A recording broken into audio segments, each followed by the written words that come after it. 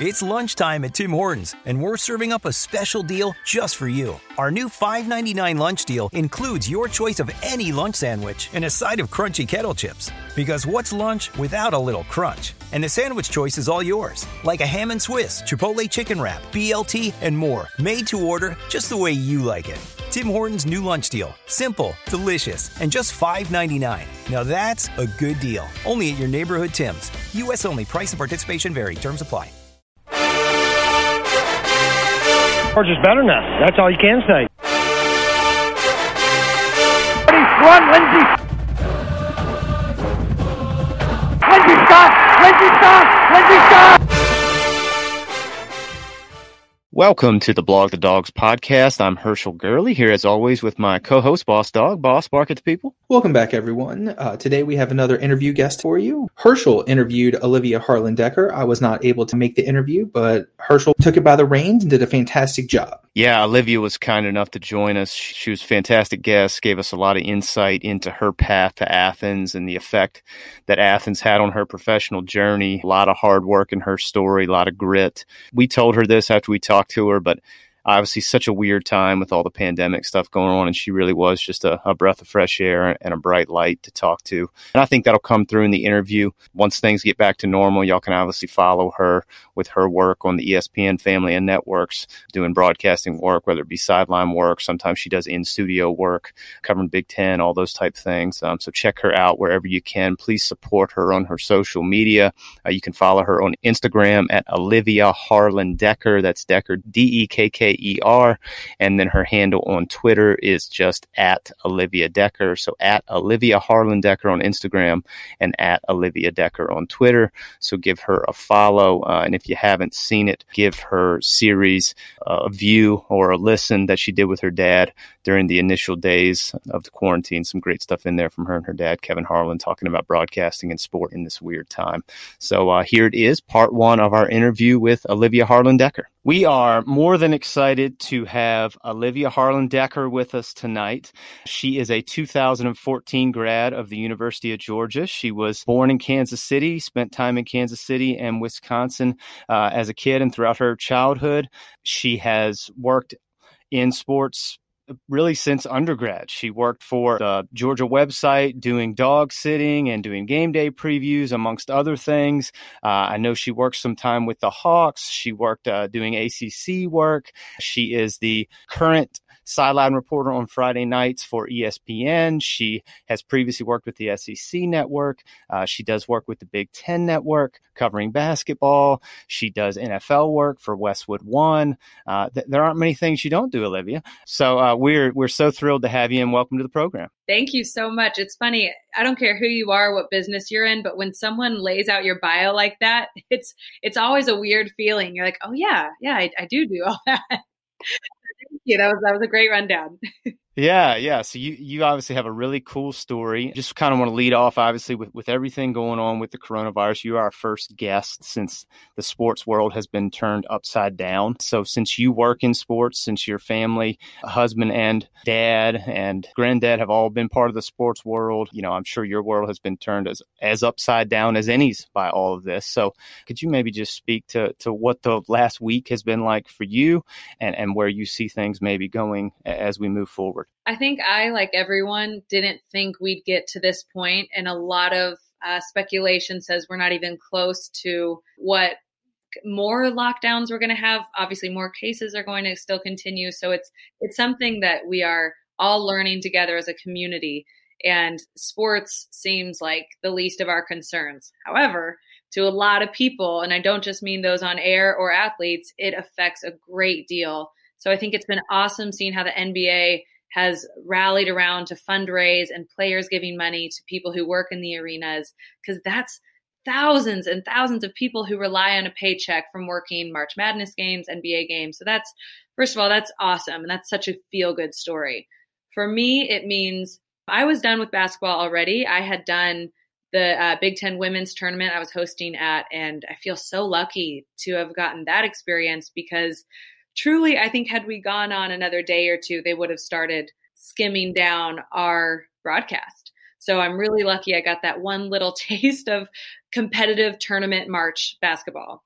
What else it means for me is canceling spring football. So I had some ACC spring football games, and then in the SEC, I had Ole Miss and Mizzou. So now those are gone, which is such a bummer. But, again, I just think it's the least of my concerns. It's all these players and coaches who aren't able to have organized team activities and get their guys in the weight rooms. And just I think this is something we are going to be referencing back to all college football as terms, like when we think of how depth progresses, as we think of how walk-ons are in scholarships, a lot of that happens in the spring. It's little things that happen during this time that is so, so valuable to these coaches. And to think that they're robbed of this time, again, small peaches compared to what is happening in our world. But as it pertains to college football fans, I think this will be something we are talking about a long time, that a lot of these storylines and players and depth and assignments are put together in spring football. On the other hand, my dad, who does the NCAA tournament, has for 25 years. This is his first March not doing the tournament, which is bizarre. And the NBA, he does the NBA, so now that's bizarre. So he's at home, and we're all kind of sitting here twiddling our thumbs, not sure what to do with ourselves. And the third layer of it, just for me personally, is that my husband plays basketball overseas, and their league is canceled for at least another month. So a part of me is hoping it's just canceled, and they wipe their hands clean of it, because I would love for him to get home, especially before there may be any more serious travel bans. I'm terrified of him having to stay there longer than he would have to. He's in Russia.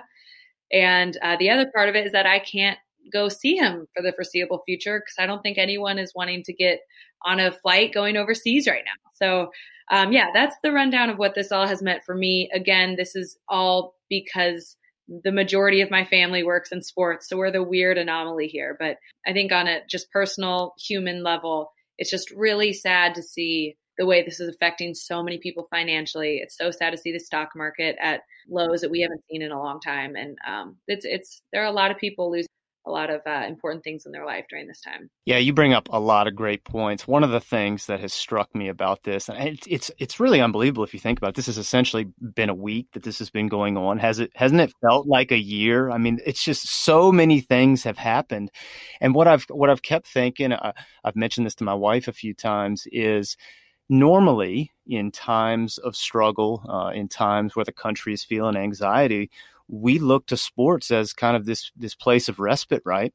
And as we turn our lonely eyes to you, Joe DiMaggio, as the song says, Joe's not there, right? So we're in a really interesting position, I think, as a society, and especially as sports fan, because we're looking for some comfort in a time where we feel like we don't know what the next step is, and that big comfort level is not there. So it's just tough. And you bring up so many great points about not just the athletes that it affects, the coaches that it affects, but all the people who make their living in sports. And I'm not talking about broadcasters or coaches or support staff, but you're talking about the guy that's selling concessions at the arena, all those type things. Yeah. Think about the ads, the advertisements that had already been sold to CBS for March Madness and to TNT for NBA. And it doesn't seem like, oh, who cares, if Olive Garden doesn't get their $1 million spot in, but that really has a trickle-down effect of then who are working at Olive Garden corporate, and then what kind of money are they going to have for budgeting for NFL season. And I mean, I think it's going to be years that we are going to see an effect from what this has done economically because of the cancellation of sports. And it's the more I've sat and thought about it and done research on it, the more I'm shocked. This is not just canceling of some games. This is costing a lot of people jobs and millions of dollars. Well, yeah, I mean, you bring up a great point. I just think that we are not going to know the full story for maybe years, how it affects industry, how it affects the economy, how it affects product on field, because as you said, guys are missing these developmental periods. You have some kids who this was it for them. They're not going to get another shot. That part of it's a tragedy. But hopefully everything passes, and it seems that we have taken some steps to get there, and hopefully it's a sooner rather than later type thing. I want you to kind of speak on your story a little bit. I'm a little bit biased about your story because I have connections to Kansas City myself. My 2 older brothers and my baby sister are all KU grads. Yeah, so Rock Chalk Jayhawk on that. So I spent a lot of time as a kid in Lawrence. My brothers lived in Overland Park. My brother currently lives in Gardner. My sister moved back and worked there after college for a little while. So love Kansas City, love the city of fountains, love the area. So could you just tell us a little bit about growing up there, kind of your story and how you got to where you are? So my dad also went to KU, and he's originally from Green Bay, Wisconsin. His dad worked for the Packers and wanted to go to a really good journalism school. And at the time, I'm not caught up on its level of competitiveness now around the country, but at the time, Kansas had a really good J school. So he goes there. He started doing some work for Kansas athletics. It's funny, we have a very similar story. I grew up in Kansas City, wanted to go to a great J school, found Georgia, which has such a great reputation with the Grady School, started working for Georgia athletics. So our stories really mirror each other. We just kept going further south. My kids are going to go to I don't know, Brazilian School of Journalism. That's how he kind of set up. He did KU sports. Once he graduated, he moved on to Missouri. He did the Missouri football broadcast and basketball broadcast for a handful of years. The Kansas City Kings were the NBA team here. He was working for them.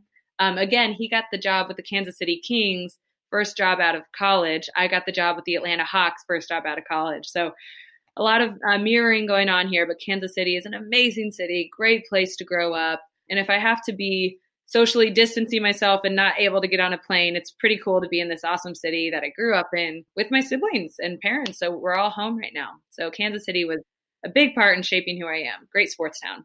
Yeah. So with your mom and dad, did he meet your mom at KU, or what's the genesis of their love story? No. Yeah. She was a high school teacher. She's from Tulsa, Oklahoma, went to OU. So always when KU and OU played each other, especially in basketball, it was a lot of fun in our house. So yeah, I have a soft spot in my heart for OU football, and I've always liked all that. So it's funny. I think most people have such random layers of fandom, and I'm no exception. And so it's for basketball, because I married a Badger, I love Wisconsin basketball, but because my dad's a Jayhawk, I love KU basketball. And anyways, that's a tangent. So no, then she came up here as a high school chemistry teacher. They met when he was living in Kansas City. And 3 months later, after they met, I kid you not, 3 months after they met, he proposed. They were engaged. They got married within the year. They had my oldest sister. And we were just talking before we started recording. They had 4 kids in 7 years. And I'm number 3. And we're all extremely tight. So I think being in a big family kind of forces you to be a little bit louder. And if you've got something to say, you've got to really make your point and say it. And again, maybe that has some weird point in how I got into the business I'm in, but it's all good. They are as loving and have strong a marriage as anyone I know. They're celebrated, I think, 32 years now. Oh, that's incredible. Well, as they say, when you know, you know. So that they obviously knew. Yeah. So that's a beautiful story. Yeah. Well, so let me ask you too, because you kind of have dual stateship, right? I know you spent a lot of time in Wisconsin as a kid, didn't you? Door County, is that right? Very good. Yeah. Door County, it's northeast Wisconsin on Lake Michigan. And because my dad is from Wisconsin, he always wanted to bring his kids up there. And so we spent every summer of my life going to Door County, Wisconsin, which is just, I think, a little slice of heaven. Lake Michigan is so gorgeous. And I'm really grateful to grow up, horseback riding, golfing, sailing, swimming, very idyllic Midwestern childhood. And then I happened to marry a guy from Wisconsin, and we started thinking of where we want to set up roots, and it seemed pretty obvious. So now we have a home in Sheboygan, Wisconsin, where he's from. And so, yeah, I claim both states. In fact, my husband laughs when someone asks where I'm from.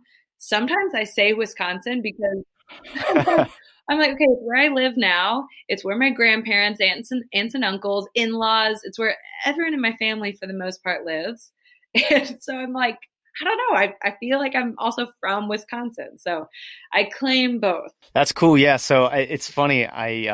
So how far is Sheboygan from Madison then? It's 2 hours, almost on the dot. Yep. Okay. And how far from Lambeau and Green Bay? An hour. So Sheboygan is pretty well situated. I love these Wisconsin geography questions. Sheboygan, Wisconsin is also, I think, a pretty well kept secret. It's where Johnsonville Sausage Corporate is located. It's where Kohler, like the bathroom toilets and sinks. Right. Kohler. Yep. There's a lot of big business there, but it's small town coastal city. I always think it kind of looks like it's in Maine or something. It's a big fishing industry, and I just think it's got a feel to it like that. But yeah, an hour north of Milwaukee, an hour south of Green Bay. So I go to a lot of Packer home games and get to see my family a lot that way. And it's great. That's on my list. Lambeau's on my list. I have a 25 sports things I'd like to do, kind of a sports bucket list, I guess you would say.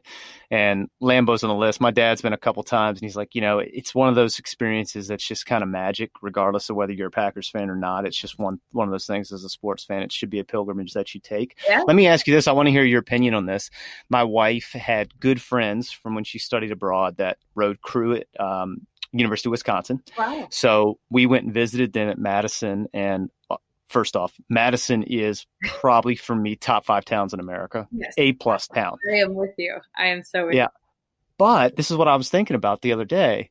Don't you think Madison is kind of the Midwest Athens? I mean, tons of bars. And I use that all the time. Yeah. I mean, just a cool town. Like, I don't know. A lot of music and art and food.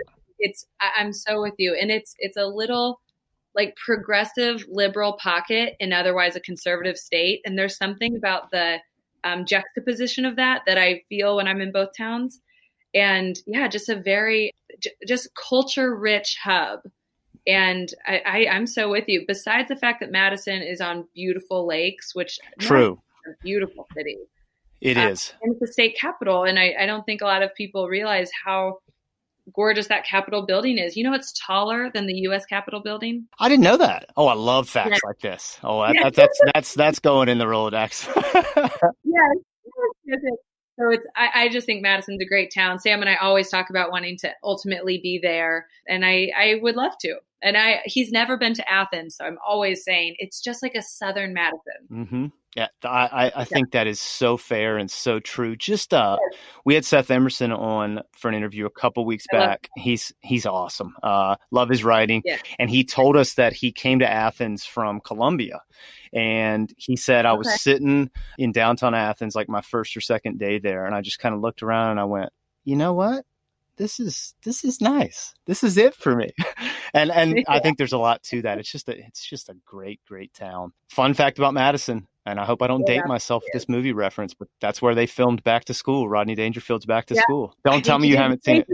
Don't tell me. Oh, God. All right. This is your quarantine homework. You have to watch Back to School with Rodney Dangerfield. So one of Robert Downey Jr.'s first movies, way before Tony Stark and Iron Man. Okay. It's a silly plot, but Rodney Dangerfield plays this guy named Thornton Mellon, and he's this phenomenal diver, and his son wants to be a diver.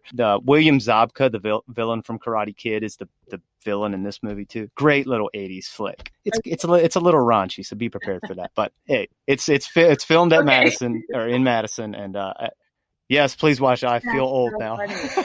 So tell me this then. So I know you were in Kansas City. Where'd you go to high school in Kansas City? You're west of Kansas City? Yeah, we are. West. We're on the Kansas side. Like my house is on the Kansas side, just by a block from state line. So yeah, like my sister lives now. She's married with a baby. She lives like a 7-minute drive from us, but she lives in Missouri. And so I don't think a lot of people realize it's just it means absolutely nothing except when it snows really hard. The Kansas side is always extremely well plowed, and the Missouri side is not. So take that for what you want, but it always was more advantageous to live in Kansas during a snowstorm. Yeah, my first question when I meet people from Kansas City usually is KCK or KCMO.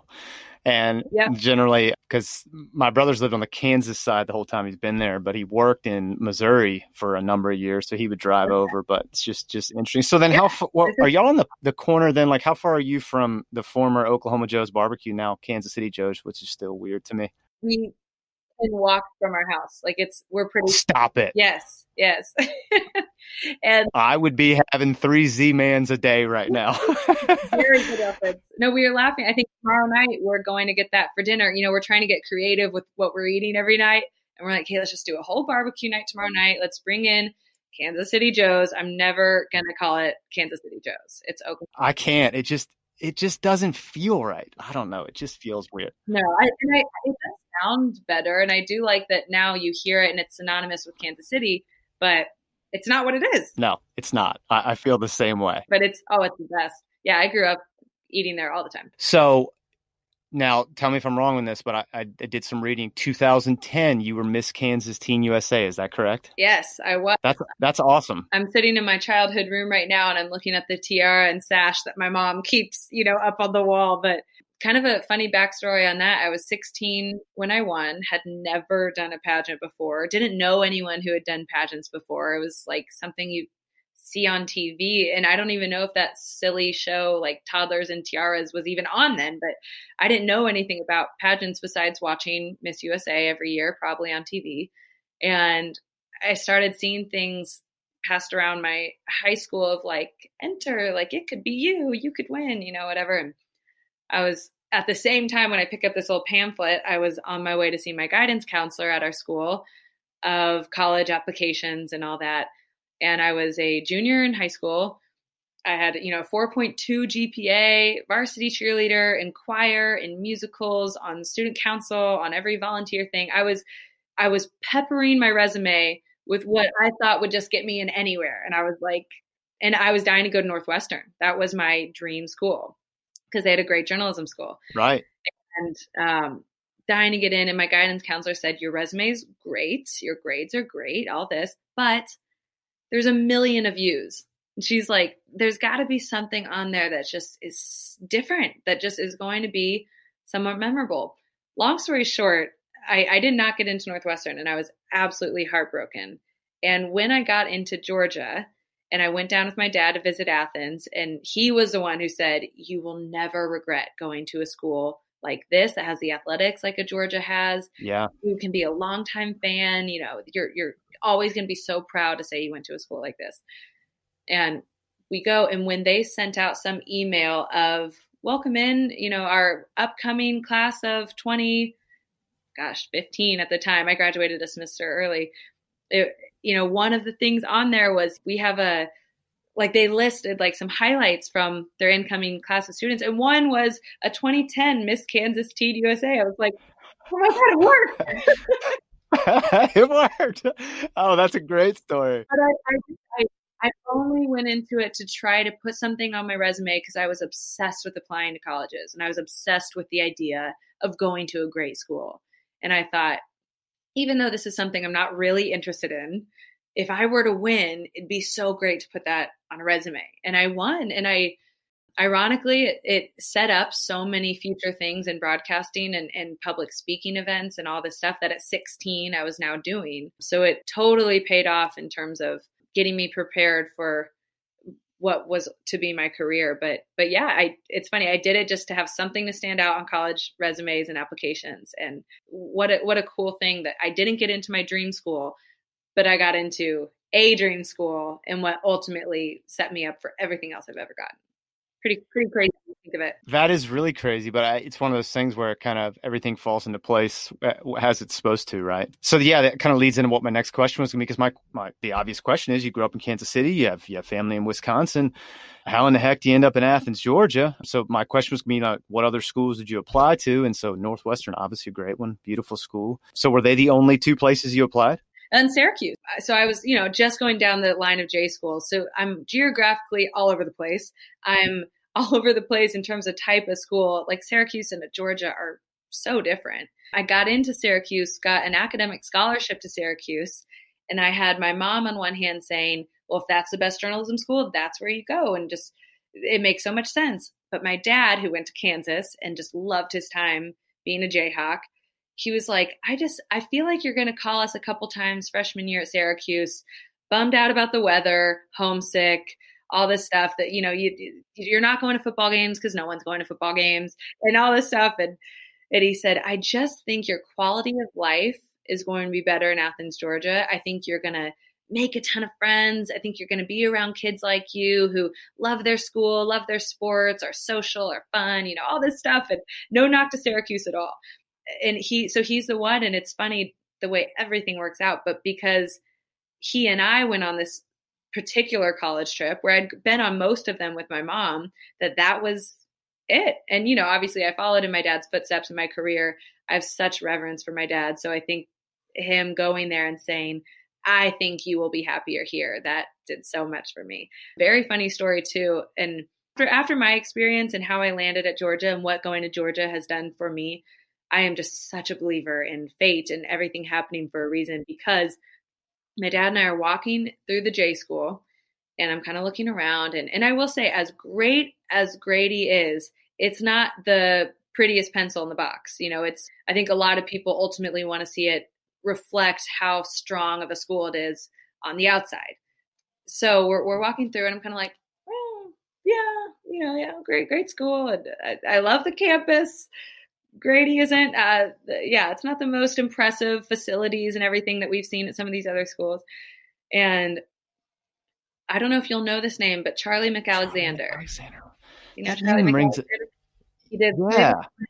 Yes, for Georgia.com, which was owned by IMG.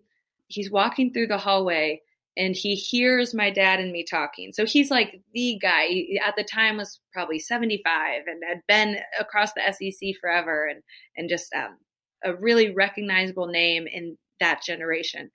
And he hears my dad speaking to me and says, "Are you Kevin Harlan?" And my dad, this is wild. My dad hears him and he goes, "Are you Charlie McAlexander?" Who are you people?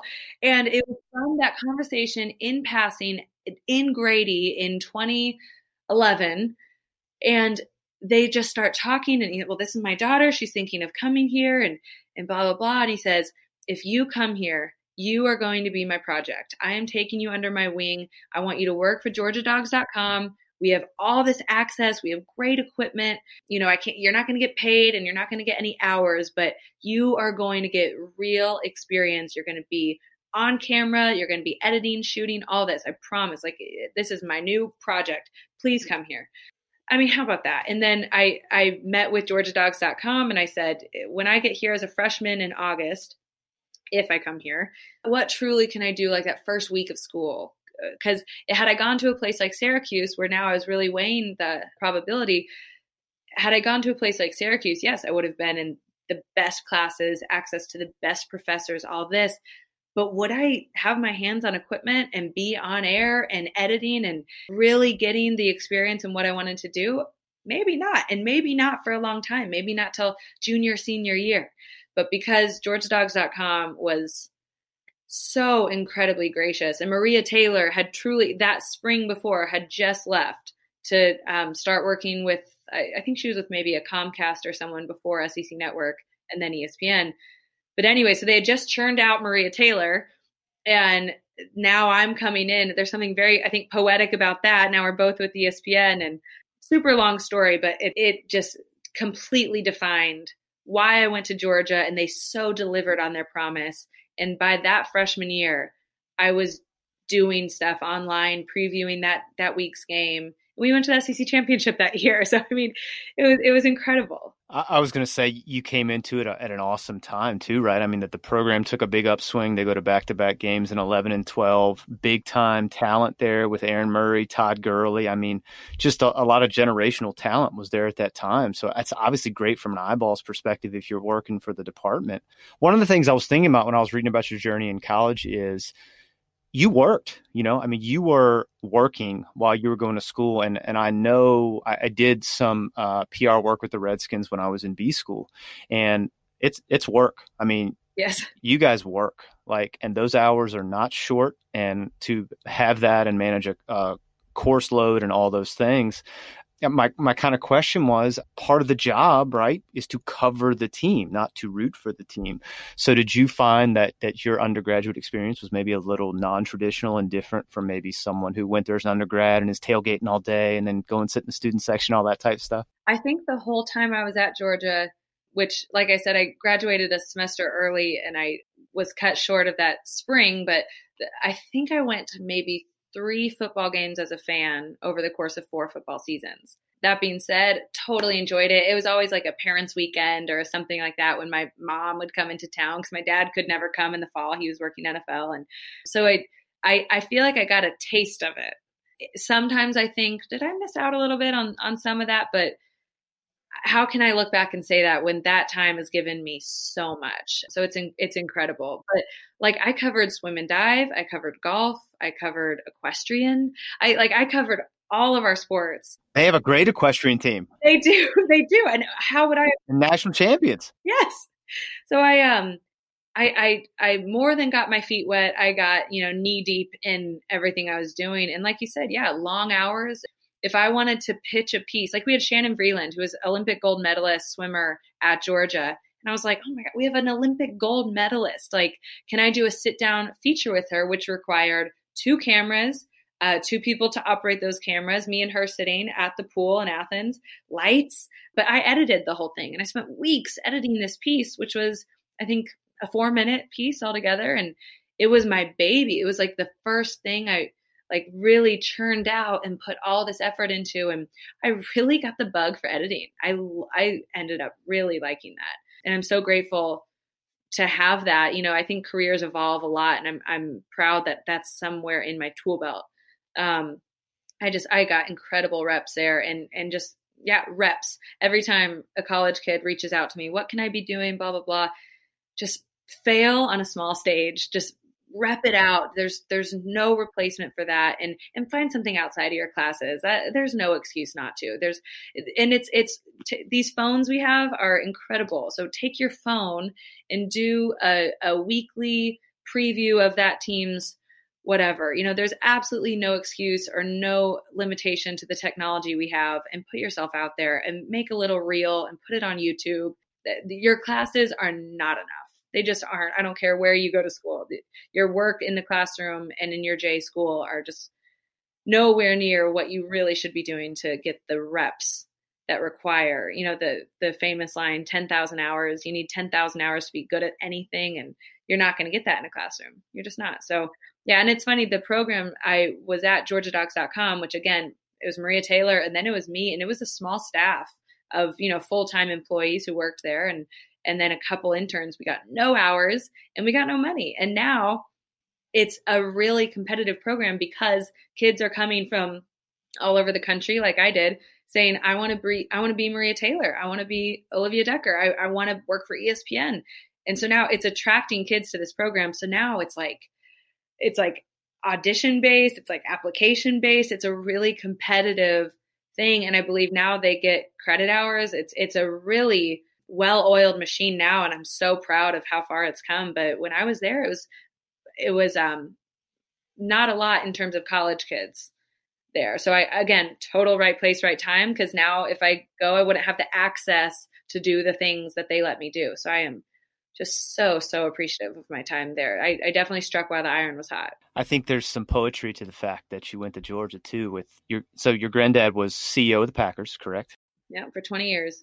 Yeah, so there's unique history between the Power G at Georgia that was lifted from the Power Green Bay G. So, well, that is another small piece of trivia. You ready for this? I'm ready. I love the kind of stuff like this. So hit me with it. The difference in the size of the G, like a quarter of a centimeter. It's very slightly off, but one of them, and I believe it's the Georgia G, is just that much wider. And that's why they're able to trademark differently, because both extremely historic programs.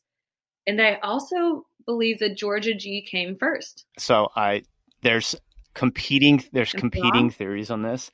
The one that I choose to believe, because it's just the wormhole of all wormholes and it's phenomenal, is there was apparently a track coach at UGA in the early 60s. And okay, I can't remember what the genesis of the story was, if it was his son or maybe it was a player who had gone to Packers training camp and had gotten cut, but brought back a bag of stuff, and it had some of the logos, and he had put one of the logos on his car. And Coach Dooley was looking for a new logo. And there's some type of daisy chain there where the track coach's wife, her dad, was one of the equipment managers for the Packers. So the track coach calls the equipment manager, and he sends him a bunch of the logos, like the helmet stickers. And then Coach Dooley's like, I love that. That's what we should use. Because they had just shifted from the full silver helmets to the block G on the side. And then the transition occurred in that early 60s time. Because my understanding is that the Packers and Lombardi pretty clearly established it first, but that there were these just funky connections between the athletic department at Georgia and folks in Green Bay with the Packers. Like, how wild is that? Okay, that is extremely wild. And when you think about the Packers' main logo, their recognizable, worldwide, famous logo of the G, it's kind of an odd. It's like if San Francisco's main letter was like S. It's like, huh? Like it's like, it's like Green Bay, and if they just have the G, it's kind of an odd thing when you think about it. It's so. Yeah. But that is such a good story. I never knew that. Wow. Yeah, I'll have to send you like the actual full story, because I mean they have names, the whole deal, and my mind was like exploding. I was like, this is an insane story. But I love stuff like that. I love like origin stories. Yes. Yeah. Well, so then take me through this, because if my reading is right, did you start doing full-time work, like working with the Hawks, while you were still an undergrad? Yep. And that is also a very weird, it's crazy. The older I get, the more I reflect back on this time in my life. I'm like, the odds of all this happening the right way were so slim. And that's why like I said, anything in life you don't get, I'm now the biggest believer, because I'm a product of this. Anything you don't get that you want, there is such a reason. And anyways, I got so lucky with like 20 million things having to line up for all this to happen. So I worked freshman year to senior year, just working like a dog, just at my time with GeorgiaDawgs.com. And as I got to that senior football season, and now we had some other interns, I was the more veteran one because I had been there so long. And I asked my boss, Audra, who's still someone I totally attribute a lot of my early success to. And I said, could I do a weekly feature with one football player, and we'll call it dog sitting? And, I want it to look really sharp. I want to have a couple different cameras. I want great lighting, and it'll be this great thing. Got the approval for that. So that was awesome. So we would shoot that on like a Wednesday. I'd edit it Thursday and Friday. We'd drop it Saturday morning. Then I would do the Tuesday press conference. So I'd be the only person from GeorgiaDawgs.com. I'd set up our camera. I'd sit there, take notes, make sure everything was white balanced and the audio was working and everything like that. So I was at every Tuesday press conference. By the way, I had a Tuesday class at the same time. I miraculously showed up for the first couple minutes. Like I hightailed it out of there to make the press conference. So I considered this a job. I was extremely professional, and I'm so glad I was. I'm so glad I was like, oh, well, this class, this whatever. Who cares? Like, truly, had I not graduated, this was more important. It really, really was. And I always knew that. And I always thought, if I have to stretch out school for whatever reason, blah, blah, and more on that later. But I got the approval for the dog sitting feature, which was huge. And then I asked, could I do a not live, because we didn't have that capability and you can't show any game footage because of TV rights. I said, could I do hours and hours and hours before kickoff on the field, a preview of that day's game? And then I'll edit it up in the suites. We're talking 8 a.m., 9 a.m. and edit it up in the suites at the stadium. And it had to air, because of the laws of TV rights, it had to air a certain amount of time before the game started, all that. So I got the green flag on that. It's like, all right, this is so major. A lot of people are going to watch this, just Georgia fans all over the world. This is huge. And at that time I had shaped my reel over and over and over. And I feel like, and you can YouTube and still see it. I cringe at it now, of course, because you grow. I thought this was so good. And I was like, I need to get this reel out everywhere. So I did. I just promoted it, and I sent the link to everyone I knew and everyone I could, and asking for feedback and constantly trimming it down and adding more recent stuff and all this. And finally I got a call from Fox Sports South in Atlanta, and they said, can you come in for an on-air interview? And we'd like to consider you for the Atlanta Hawks job. And I was like, oh my gosh, that's amazing. So I studied all up on the Hawks. What's everything I need to know about their upcoming season? It was going to be Coach Budenholzer's second season. So he was kind of a hot new coach. We had all these great players that ultimately would all be named All-Stars that season again. Is this 14-15 season for the Hawks? Is that right? Or 13-14? 14-15. And also at the time I had done summer credits online and study abroad. So I was already a little ahead on credits, but I was not going to graduate early for anything. But I go into this interview in Atlanta. I drive into the city. I meet with the EP, Randy Stevens, again, someone on my short list I really attribute my success to. And we go through the meeting. He's asking me about the Hawks. He's asking me about my approach to broadcasting, all this, and never asked for a resume, never asked, I don't know, a certificate of degree or nothing like that. And I'm walking out and he says, well, great, we'd really like to offer you the job. And in fact, could we add in some football? We have about 3 SEC football games we could give you. And the first one's in 2 weeks. It's Memphis at Ole Miss. Can you do it? And I was like, yep, I sure can. Yes, I will be there. And said, oh yeah, and by the way, we also have a studio show. We would want to tape. You'd be the host. It'd be on teleprompter. Here's our studios. They're gorgeous. Once a week called ACCL Access. Can you do that? Yep. Yes, I sure can. Yes, thank you, sir. And I'm walking out and I'm feeling just like I'm being like disingenuous. And I'm like, I need to be completely transparent and make sure that I'm still a student at University of Georgia. And it's just my senior year. I'm 21. I was 21 years old. And he said, okay, well, if you can make it work, we can too. And I said, okay, I can make it work. And I remember calling my parents on the way home and saying, this is going to keep me out of class a lot of time. Like, this is going to be a Wednesday studio in Atlanta and traveling with the Atlanta Hawks. And like, I know I just have to get to December, but I don't know if I can. I might have to truly consider putting off the rest of the semester and finishing my degree later. And they both were just saying, you're never going to go back and finish it. So make it work. So I did. I just made it work. I'd go from a class a lot of times to Atlanta to do a Hawks game that night and then get back in my car and, get back at 2 a.m. and get up early for an 8 a.m. And that was my first little taste of, okay, prove how much you want this. And I thought I had worked hard all through college. This was as much as I was ever tested. And I'm so grateful for that last semester. And I graduated a semester early that December and still I was rooming with 3 girls like you do in college. You room with 1 million people and they would not let me out of the lease, which whatever, that's probably another story. But I was like, okay, I'll still have a place in Athens and I'll still kind of come around when I have a day or two off. And I'm also really grateful I had that because I still got to kind of enjoy that spring semester, which was all of my friends last semester in school. So again, very long story short, but the Hawks needed someone right then. Fox Sports South needed someone right then. And it was like the first weekend of October after I'd just gotten all these great things to do with Georgia football that now I had to say I can no longer do.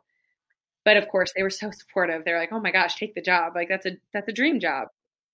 And I did. I got thrown into the real world of all this very, very quickly, but I landed at a great spot. Fox Sports South was an amazing employer. That wraps up part 1 of our interview with Olivia. Boss, what were your thoughts on the first part of the chat with Olivia? First thing, she is, for lack of a better term, tenacious with her work ethic. I was taken aback just listening to her story. I mean, college in its own is tough. Doing everything she did with GeorgiaDawgs.com, on top of that, is impressive. Then you throw in the stuff she did with the Hawks her last semester. Man, that's just unbelievable. When did she sleep? I was taken aback by that. And then, I mean, she obviously gets the work ethic like that from her parents. She talked a little bit about their story. It's wildly impressive. And she's taking the bull by the horns. And she's put in a lot of hard work to get to where she is. And she deserves every single thing that she has with her career. And I was really impressed by it with everything she had to say. And her love of sports comes through with everything she had to say. And her love of Athens comes through with everything she has to say. But not only does she love Athens, she also has a very big affinity for Madison as well, where her husband to school. So she loves college town. It was a great interview. She was very kind with her time, and y'all had a very good rapport as well. Loved the Rodney Dangerfield bring in. Didn't age yourself too well. I'm a big fan of that movie as well. But no, it was a great interview. Part 2 is also very, very good as well. Yeah, man, Olivia had me feeling old. Hadn't seen Back to School. I don't know. That's probably not something kid appropriate I should be putting on the airwaves, but anybody under the age of 18 listening to the podcast, do not watch that movie without your parents. But hopefully Olivia's watched it, so she'll be in on my jokes now. But that was funny. I just want to say that she really was just a delight. I mean, I think if you are an alum of the University of Georgia or you are connected to the University of Georgia in any way, you should be proud that she is a graduate and an ambassador for the university. I firmly believe, after talking with her, that the world will be her oyster professionally. She will do and go as far as she chooses to go. You can just tell that in addition to being such a hard worker, that she works in a spirit of gratitude, and what a combination that is. So we had a great time, and we're so thankful that she came on to spend some time with us, and we're also excited for y'all to hear part 2, more great stuff from Olivia. So please follow her, please support her in any way you can, and we will look forward to hearing part 2. And go Dogs, sick 'em. Go Dogs. George is better now.